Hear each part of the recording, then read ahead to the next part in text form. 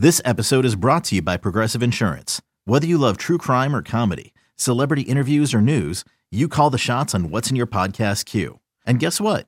Now you can call them on your auto insurance too with the Name Your Price tool from Progressive. It works just the way it sounds. You tell Progressive how much you want to pay for car insurance, and they'll show you coverage options that fit your budget. Get your quote today at Progressive.com to join the over 28 million drivers who trust Progressive.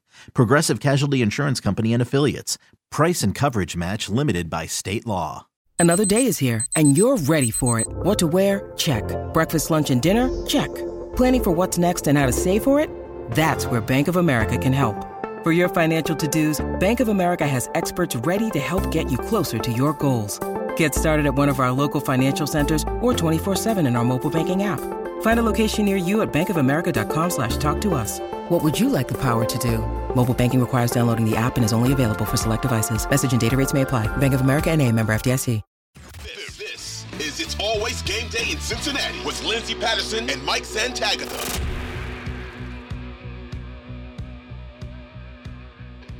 We are back on It's Always Game Day in Cincinnati. Right now we're at schedule, off-season program, rookie minicamps coming up this week. Chase Brown signed his contract, the only rookie under contract right now. We'll hear more about those over the next few weeks.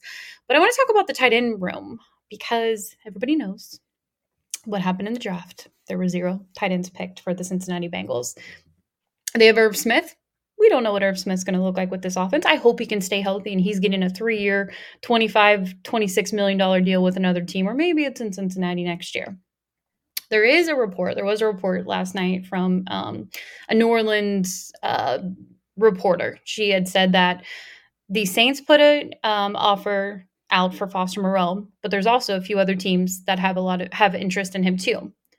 Things health-wise, Foster's going to know more than the internet. Maybe are going well for Foster Moreau, and we all hope. That's the biggest thing right here.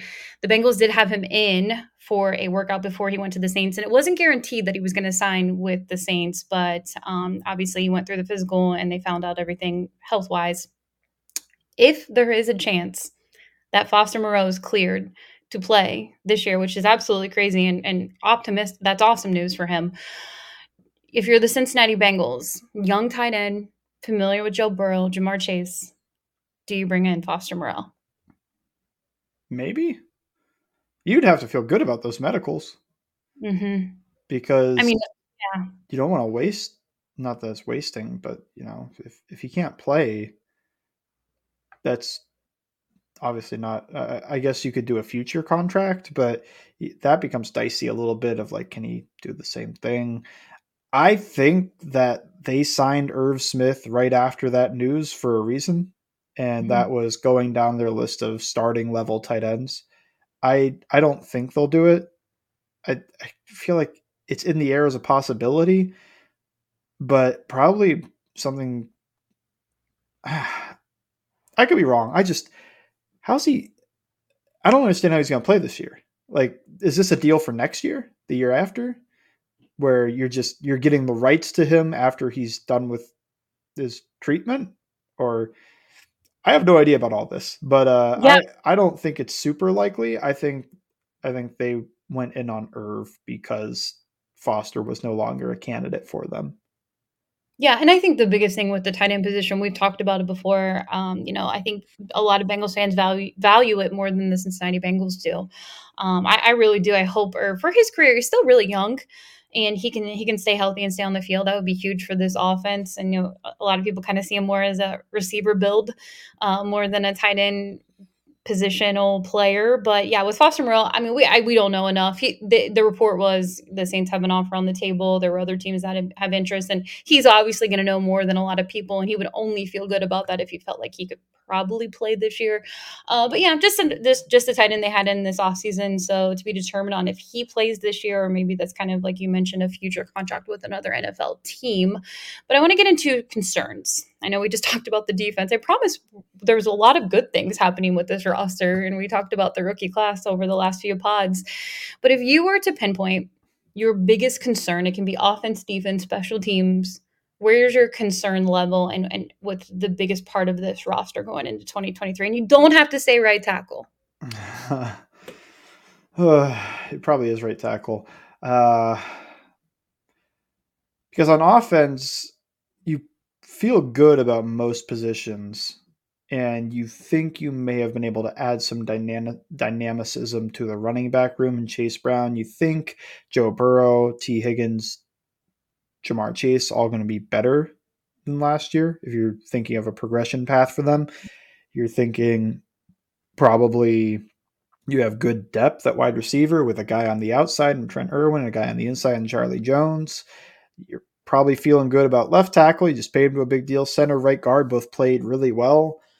I think your two areas of concern on offense would be right tackle, because that involves probably a guy switching sides, or Hakeem Adeniji or Cody Ford starting, or Lyle Collins. But I assume Collins won't be healthy week one. I mean, that's also a scenario, I guess. And maybe a little bit left guard, just because that was kind of the weak link last year, although he played at a fine level for a rookie.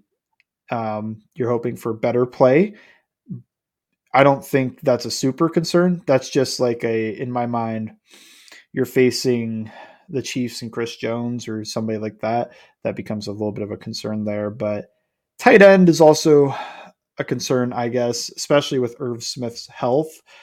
It's more than likely you will have a game this year that Drew Sample starts.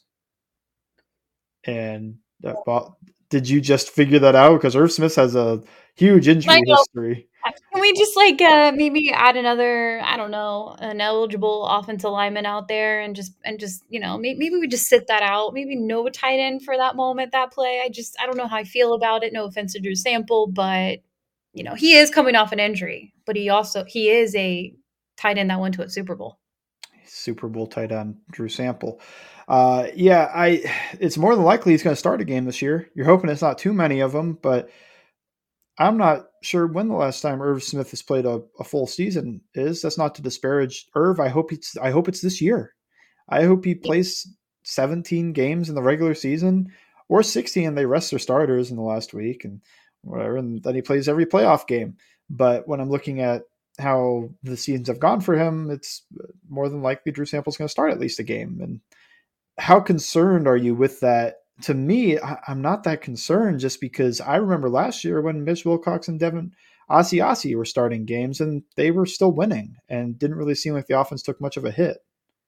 I just remember, I want to say it was the Falcons game or the Panthers game when Joe had Asiasi open for a touchdown and he just wasn't anywhere. He didn't get the ball. He was right there. It was a walk-off. It was right to the end zone, and he just let it fall to the ground. So I don't really believe in him too much. Asiasi, the main thing I remember, not to kill him. Well, two things. One good, one bad. I remember the good thing was he absolutely destroys Josh Uche on a run block. He was a fairly good run blocker. And the other one, he didn't go out on a route on an RPO, and it turned into Joe Burrow like a quarterback ISO play. That was not how they drew that one up, and you probably don't want him running between the tackles too much. But that was because Asiasi didn't go out on a route. He just started blocking. So you're hoping none of that happens this season. But yeah, I mean, I think it's possible Drew Sample starts a game. And what does that mean? Probably means you're going to leave that tight end to block more often, because he's not really much of a receiving threat, but he can add value as a blocker, run blocker, or pass blocker. I don't want to say he's like a high end, like very high end blocker, but he gives you probably plus value there. It's just not plus George Kittle, Mercedes Lewis type dominant run blocking with good pass blocking. Like, it's more so he's going to do the best probably out of anybody on the roster at blocking from the tight end position. So maybe you build a little bit of a game plan that involves that more than the tight end being a dynamic receiver. I still think they bring, and you can correct me if I'm wrong, Mitch Wilcox back. I think that would be fine to get. I think so too. With threats to our nation waiting around every corner, adaptability is more important than ever. When conditions change without notice, quick strategic thinking is crucial. And with obstacles consistently impending, determination is essential in overcoming them. It's this willingness, decisiveness, and resilience that sets Marines apart. With our fighting spirit, we don't just fight battles, we win them. Marines are the constant our nation counts on to fight the unknown. And through adaptable problem solving, we do just that. Learn more at marines.com. You know, pretty much team friendly deal to have him back. And if you need him for a few reps out there, that's fine too. But look, they have the receivers to do it. It's crazy to not like. I think about Jamar Chase, Tyler Boyd, T Higgins. You know, what's Charlie Jones going to look like for them as their fourth receiver?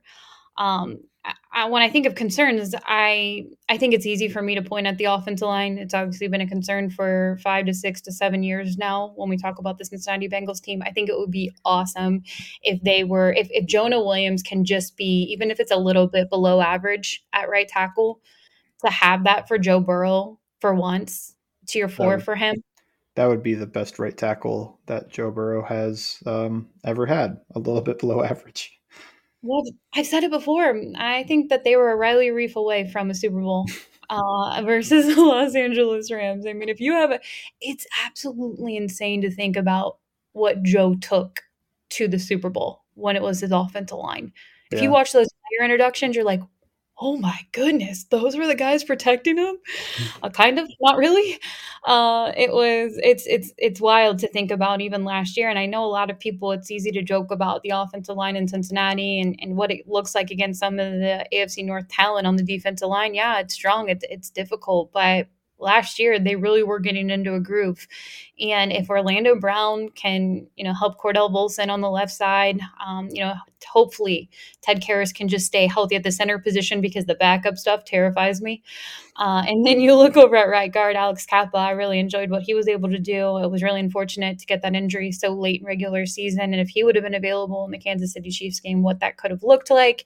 And then Jonah Williams. It really just feels like Jonah Williams is going to be the right tackle to start. They'll obviously have that competition. It's his job to lose. For me personally, I feel that way.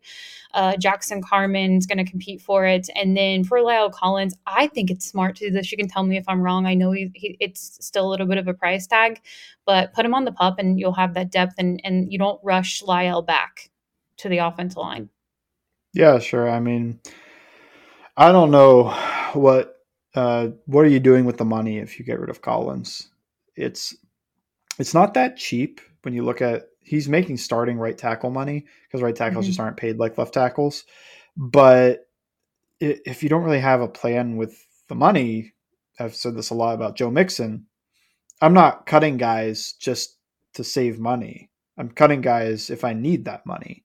So if you need the money because everybody's extending, then sure, I guess you could let him go if he passes a physical. But if you're not going to if the extension talks have stalled on at least like one of the 3 big ones, you're probably fine keeping everybody on the team without having anybody take a pay cut. I would say Pup is most likely for Collins to start the year because he's probably not going to be ready in the first few weeks. It's not just probably going to be week 1 that he misses. Here is a fun one for you. Okay. Who is the right tackle starter? Not week 1, but like week 12. Oh no. Here's what's going to flip. This is going to flip the fan base upside down. Jonah Williams. I agree. and here's where it gets fun because I think if Jonah Williams is performing on the offensive line and we don't even hear about him because he's protecting Joe Burrow, this is a win-win for the fan base. And let me ask you this. I know Jackson Carman's still on the roster, and I have no clue what they're going to do with Jackson Carman. But look, the more offensive line on in this room, the better for me personally.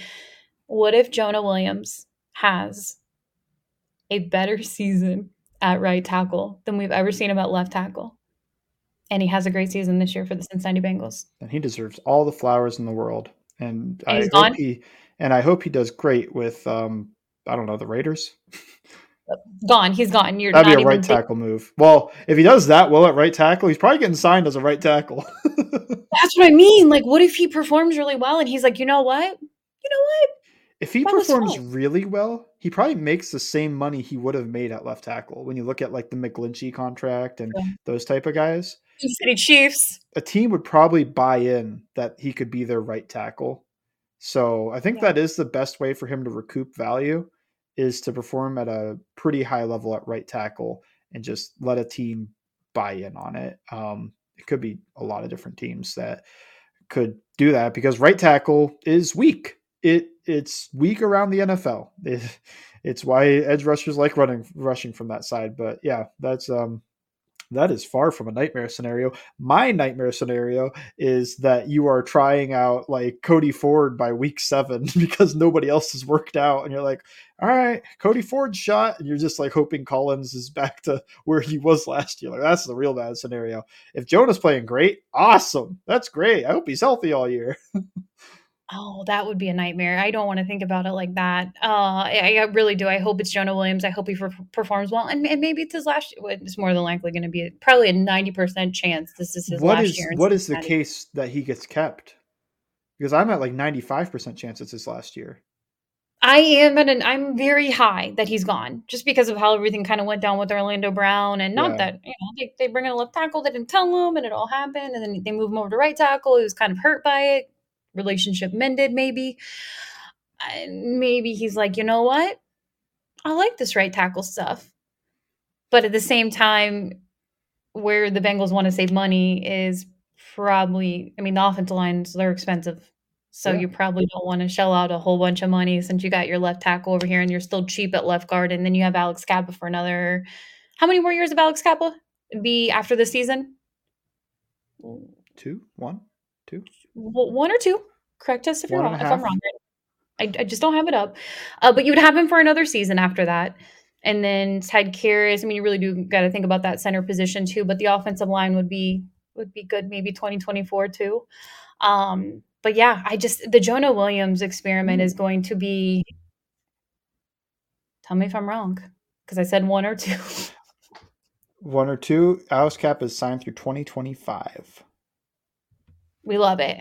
And if Alex Kappa keeps performing like he did last year, then that's fantastic for this offensive line. And then hopefully Cordell Volson takes a jump.